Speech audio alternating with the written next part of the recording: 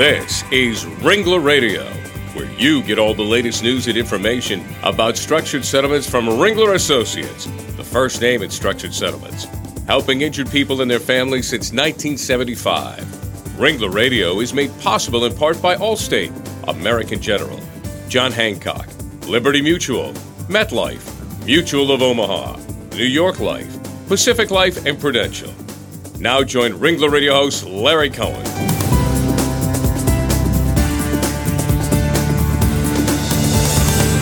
Well, hello and welcome to Ringler Radio, everyone. I'm Larry Cohen, head of Ringler Associates Northeast Operations, and we're glad you could join us once again today. With the recent Supreme Court decision in King versus Burwell regarding the Affordable Care Act, those in our industry are looking to see just how the ACA will impact structured settlements. And now, to many of you out there, the Affordable Care Act is somewhat better known as Obamacare. But today on Ringler Radio, we're going to welcome a guest to walk us through the maze of Obamacare and the ACA, and to talk about what types of cases are impacted by the ACA and what the recent Supreme Court decision means, and the effect it has on Medicare and Medicaid, which are two hot-button topics as well. And joining me today as co-host is my Ringler colleague, Mike Z. Mike began his career in our Newport Beach office and has been the managing associate in the Costa Mesa office of Ringler since 2007. So, Mike, welcome to Ringler Radio. Great to have you back. Hey, Larry. Good morning. Super. Well, joining us today as our special guest is Jordan Bossler. Jordan is a director with the AIG Structured Settlement Department. She's worked in the structured settlement profession since 2001 and holds both the Certified Structured Settlement Consultant designation and the Medicare Set-Aside Certified Consultant designation. And Jordan has actually, this is interesting, Jordan, she's read the Patient Protection and Affordable Care Act in its entirety, and you stay up to date on all revisions and changes to the act. Well, Jordan, you're one of the few people that I know that's actually poured through all of the many pages of that act to really understand it. So we're really happy to have you here today. Thanks for joining us. Absolutely. Thanks for having me. Well, Jordan, let's begin here by talking about who it is that's currently utilizing the Affordable Care Act in the whole field of settlements. Well, right now, it's being utilized by individuals settling liability claims. And in order to receive some of the subsidies and make health insurance more affordable for individuals, you would need to be between 100 and 400% of the federal poverty level. And generally, this means your income is about $12,000 to $160,000. And if you fall within that range, you or your family, you should receive some sort of subsidy for your health insurance premium. And since this is the majority of Americans, it stands to reason that those entering into settlements are going to also be made up of claimants who would fall within this income range. Okay. Sure. How does the Affordable Care Act affect structured settlements? Well, I think in our industry, we've always been looked to answer the questions that are coming up surrounding issues with claim resolution. So when Medicare and CMS was first indoctrinating us into their rules and regulations, I think our consultants were looked upon to have to know that information about Medicare or to have the resources to find out that information. And I don't think the ACA is really any different. I think that we're in the same position where we in the industry are expected to know the answers to help the claim settle that involves the ACA or a component of the ACA, or we need to be able to point them in the right direction. It's a great opportunity because it allows us to have another stream of payment that we can structure at present value cost. And when we're talking about future medical premium, that's quite another cost-saving value that we're bringing to the table as an industry. No question. Mike, I know you've done a few cases along the lines of what Jordan is talking about. Give us, if you could, a couple of examples of situations where you've used a structured settlement coupled with the Affordable Care Act to resolve some of the problems that you were facing. Well, first, I really agree with what Jordan just said. It's another tool that we now have to address future medical concerns I've used them in workers' compensation cases. A civil case, or very close to resolution, involves a young man, 23 years old, who dove into a pool and unfortunately broke his neck. It was the pool, rather than having a deep end and a shallow end, was simply a lap pool. And tragic. He's functioning C5 quad, which means he's got very little movement of his arms. But one of the issues throughout the mediation was, how were we going to address his future medical needs, aside from the attendant care, but the medical needs going forward. And, when I explained to counsel for plaintiff that, he's covered under mom and dad's policy to age 26, and we can do an ACA policy at that point. And his concern, he said he'd done some reading, and the cost increases because the ACA is so new. How do we determine what's appropriate? And what we simply did was we took the present, which is easily determined. What would his premium be for medical coverage under the ACA? And we took that, and then 3 years from now, we added a 20% bump to what that monthly benefit would be. And then going forward, we just put a 3% COLA on it. We also did an annual deductible fund of $5,000, depending on the plan he selects. So this young man medically will be okay going forward.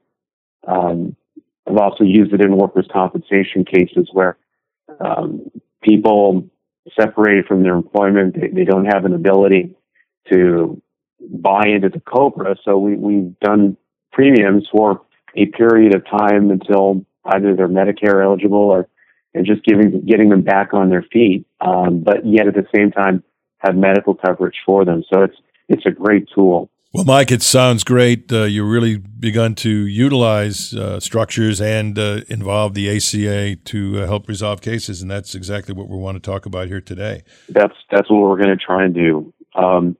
Jordan, I had a question for you. You look at the recent Supreme Court case, King versus Burwell, with regard to the ACA. What do you think it means, and why is it important for anyone with a need for medical care to understand? This ruling was extremely important for the state where they are using the healthcare.gov website to enroll their citizens. So the Supreme Court was ruling on a very specific issue. The states that provide enrollment to private health insurance through healthcare.gov, would they be able to offer the subsidy or essentially the cost savings to those who are enrolling that way? And the court upheld those subsidies. The statute of the ACA is written that all states should be able to offer its enrollees subsidies. But the distinction that they were ruling on was that 16 states in the District of Columbia have their own marketplaces or their own websites for individuals to enroll. And this was important because if only those 17 areas were able to offer this cost savings, then that meant that millions of people would have lost the entire economic benefit the Act mandates they are provided. So now everyone, no matter where you live, is able to apply those subsidies to their health insurance premium. Well, that's got to be helpful to everyone, really. And I guess, Jordan, one of the things that everyone wonders about is, what does all this cost? So give us an idea of the financial analysis of ACA. What's the economic impact? What does it all cost? Well, right now, the ACA is very focused on spending millions and millions of dollars, hundreds of millions of dollars to support a variety of grants. So they're funding programs that are aimed at reducing long-term expenses, and those are typically individuals with chronic health conditions. And so this would target the Medicaid population very heavily. They're our costliest population in the country regarding healthcare costs. And in order to collect or recoup some of this cost, Title IX of the Act explains in very, very great detail that the taxes that they're imposing on health insurance carriers and on pharmaceutical manufacturers are also in the billions of dollars each year. So that money that's being paid by manufacturers and the health insurance providers just to exist is the way that we're seeing recoupment of the money that's being put out for healthcare grants. And also, healthcare inflation has gone down since the passage of the act. We went from about 7.2% prior to the passage of the law, and now we're seeing healthcare inflation pretty stable at about 3.8%. So it sounds like, based on what you've analyzed here, that you see the ACA as a positive step for the society as a whole versus the Medicaid model that's been in place for little lower income folks. I do. I think that the General Accounting Office and the RAND Corporation have put out these studies indicating where our inflation levels are. And I think Medicaid is absolutely still the program of choice and what healthcare.gov and what the ACA really wants people to be on if they are, in fact, eligible for Medicaid versus private insurance. But it's certainly shown to be break even or ahead on cost right now. And then it's lowering inflation, or healthcare inflation is lower than it was prior to this law being passed. Well, it's interesting because, as you know, from a political standpoint, there's a big outcry by some to repeal the ACA and to change it dramatically. It sounds like the analysis you've been looking into and also understanding on your own behalf, that this so-called repeal would really put us back in a position that's worse than we have today? I think so. Everything that I've read and researched, I mean, the public likes this law. We have 16 million more people that are now insured from the passage of this law. And it's really not a strong political situation or position to be in, to be against this law, only because the public is enrolling for health care. The public is happy with Medicaid. Medicare coverage has been expanded. So there have been positives that don't make it a popular public opinion to be against this law. Well, it's interesting. Well, I guess we'll see, or we'll all see as the Republican candidates vie for the presidency, what kind of comments they're going to have about the ACA. It may even come up in some of the debates. It'll be interesting to see where the discussion goes from here. Well, we're going to take a quick break right now, and in just a minute, we'll be right back on Ringler Radio with more about the Affordable Care Act with our special guest, Jordan Bostler.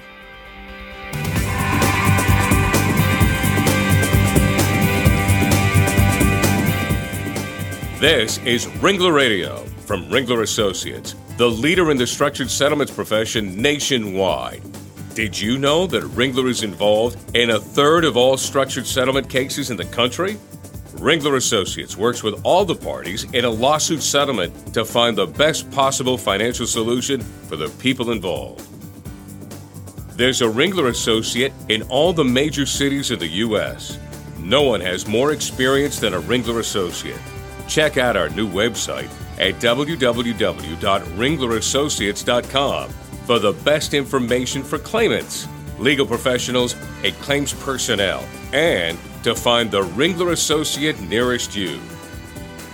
When it's your interest at stake in a lawsuit settlement, you want only the best financial plan.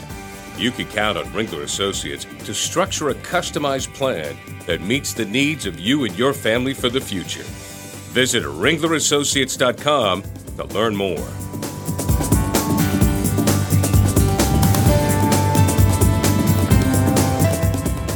Welcome back to Ringler Radio. Glad you could join us. This is Larry Cohen, your host, and we're talking with my co-host Mike Z and our special guest Jordan Bostler, director with the AIG Structured Settlement Department, on the topic of the Affordable Care Act. Well, Jordan, you're dealing with a few of the really hot-button issues out there all day long. And when I say that, I mean the Affordable Care Act and its impact on Medicare and Medicaid. And as you know, all three of those issues are right at the forefront of kind of the new claim handling scenario that we all face, having to deal with all these issues on a constant basis. So tell us about how that's going. Well, the Affordable Care Act had a lot of change set forth within the law regarding Medicare and Medicaid. So the ACA expanded Medicaid, and that now has included millions of more people who would not have been eligible for Medicaid in the past.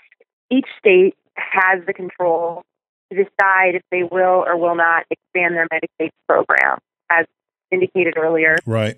And as you know, Medicaid is a federal health insurance program, and it's based on financial need, but it's administered by the states. Mm-hmm. So right now, 30 states and D.C. have expanded their Medicaid programs. A couple of other states have legislation that just hasn't been passed. So we should see a few more states within the next couple of months expand their programs. So those who are eligible for Medicaid can opt to actually purchase private health insurance. They can opt out of Medicaid. And that's not something that's really disseminated to the public on healthcare.gov, but you can opt out of Medicaid. What will happen, though, is that you're no longer eligible for any of the subsidies for your premium. So you're going to be paying full price for the private health insurance if you opt out of Medicaid. Medicare is something that cannot be opted out of, but the ACA has expanded Medicare coverage since 2010 and will continue to alter or change some of the elements of that program in the next few years as well. Okay, and just to be clear, when someone wants to opt out of Medicaid based on their right to do that, even though the subsidies may be no longer, they may no longer be eligible for those subsidies, are you saying that they could opt into the ACA and pay premiums for that in lieu of Medicaid? Yes, that's correct. They can purchase private health insurance through their state's website or the federal website. And the only difference would be they'd be paying the same premium as somebody who had a greater financial means. They wouldn't get any benefit from the fact that they happen to have a lower income. Yes, that's correct. Okay, cool. Jordan, what's the timeline for implementation of all elements in the ACA? And what's in place now? What's coming up in the way of modifications, tweaks? Will it be subject to, lien recovery like MSAs are now? What's your thoughts on that? Well, I think that a lot of people may not have been aware of the changes since 2010. So this law has been around now for over 5 years. And since 2010, there have been a variety of changes, dozens of changes each year to health insurance and public programs. And if anybody's interested, I can certainly disseminate a timeline that talks about the changes in each calendar year since the law has been passed. But as far as looking forward, the next major implementation is coming in 2016. And what this is employers who have at least 50 employees but fewer than 100 full-time employees are now required to report how many employees they have to the IRS. And they're also required to offer them health insurance and their dependents. And if they do not do so, then they're going to be penalized for not offering this coverage. Okay, that was between 50 and 100 employees or 15 and 100? 50. Okay, interesting. Well, the whole ACA awareness is increasing in the structured settlement world. It's increasing in the world at large, little by little. I know a lot of people haven't really focused on a lot of the details as you have, but that's what's so important about shows like this. Why is it important for structured settlement consultants, especially, to be able to use all those right tools, including the ACA, as they handle these cases and try to resolve these sticky problems? Well, I think that we just, as an industry, I think that we, again, have always been right on the forefront of issues as they change settlement resolution. And this is just another law that's going to impact elements involving liability settlements especially. And so it's just so important to either have that information that your client wants or be able to point your client to the resource to obtain the information. Interesting. Makes sense. Jordan, how is AIG particularly handling the ACA and structures? Well, for quite some time now, they've had a working group, and that's made up of claims professionals and attorneys, and they're focused on settlement strategy as it applies particularly to cases involving the Affordable Care Act. So since the ACA has now been around for 5 years, this group is able to stay abreast of pending and resolved litigation that could affect how they resolve their settlements. So it's just a different type of element that no one is necessarily an expert on at this time, but AIG is building themselves up into being able to deal with particular issues that involve this law. Well, that's interesting, and there's so much to this whole subject that you can't cover it in one show, and I know every one of these elements that you mentioned is almost a show in itself. I know the concept of how it's going to tailor into Medicaid and Medicare, I'm sure is going to be the subject of another show in the near future, and Jordan, we hope you come back. But in the meantime, if someone wanted to get a hold of you, Jordan, and get some of those details if they're looking for more about this subject, how would they reach you? They can email me at jbossler@structuresag.com. AG for American General. Great. And I'm happy to send them anything that is requested. Super. And Mike, if someone wanted to talk to you about how you've begun to use structured settlements and the ACA, how would they do that? I can always be reached on my cell phone, 949-355-4713, or my email is mzea@ringlerassociates.com. That's great. And, of course, all of you out there know that any Ringler Associate can be reached by going to our website, ringlerassociates.com. You get a lot of information there also about the Affordable Care Act and, of course, a lot of other subjects that I think you'll find interesting. And the website's been updated. It's terrific. I encourage you to do that. And, of course, you can see and hear all the Ringler Radio shows that are on the website. They're also on ringlerradio.com. and LegalTalkNetwork.com, or you can even go to iTunes where you can download a show and listen at your leisure as you wander around the countryside. So with that, I want to say to you, Jordan, thank you very much. The expertise you display is very important for all of us to tap into, and thanks again for joining us today. Thank you very much, Larry. And Mike, thanks for being a great co-host. Always good to talk to you. You too, Larry. Jordan, thank you so much. You're just rocket science. Scientists smart on this stuff. Terrific. So. Absolutely. I second that. And with all of that, I want to say to all of our listeners out there, hope you learned a little bit about the ACA, and I know you encourage you to learn more, but beyond that, just go out and have a great day. Thanks. Bye-bye. The views expressed by the participants of this program are their own. None of the content should be considered legal advice. As always, consult a lawyer. Thanks for listening to Ringler Radio. With over 1 million listeners, Ringler Associates, the first name in structured settlements. Visit ringlerassociates.com today.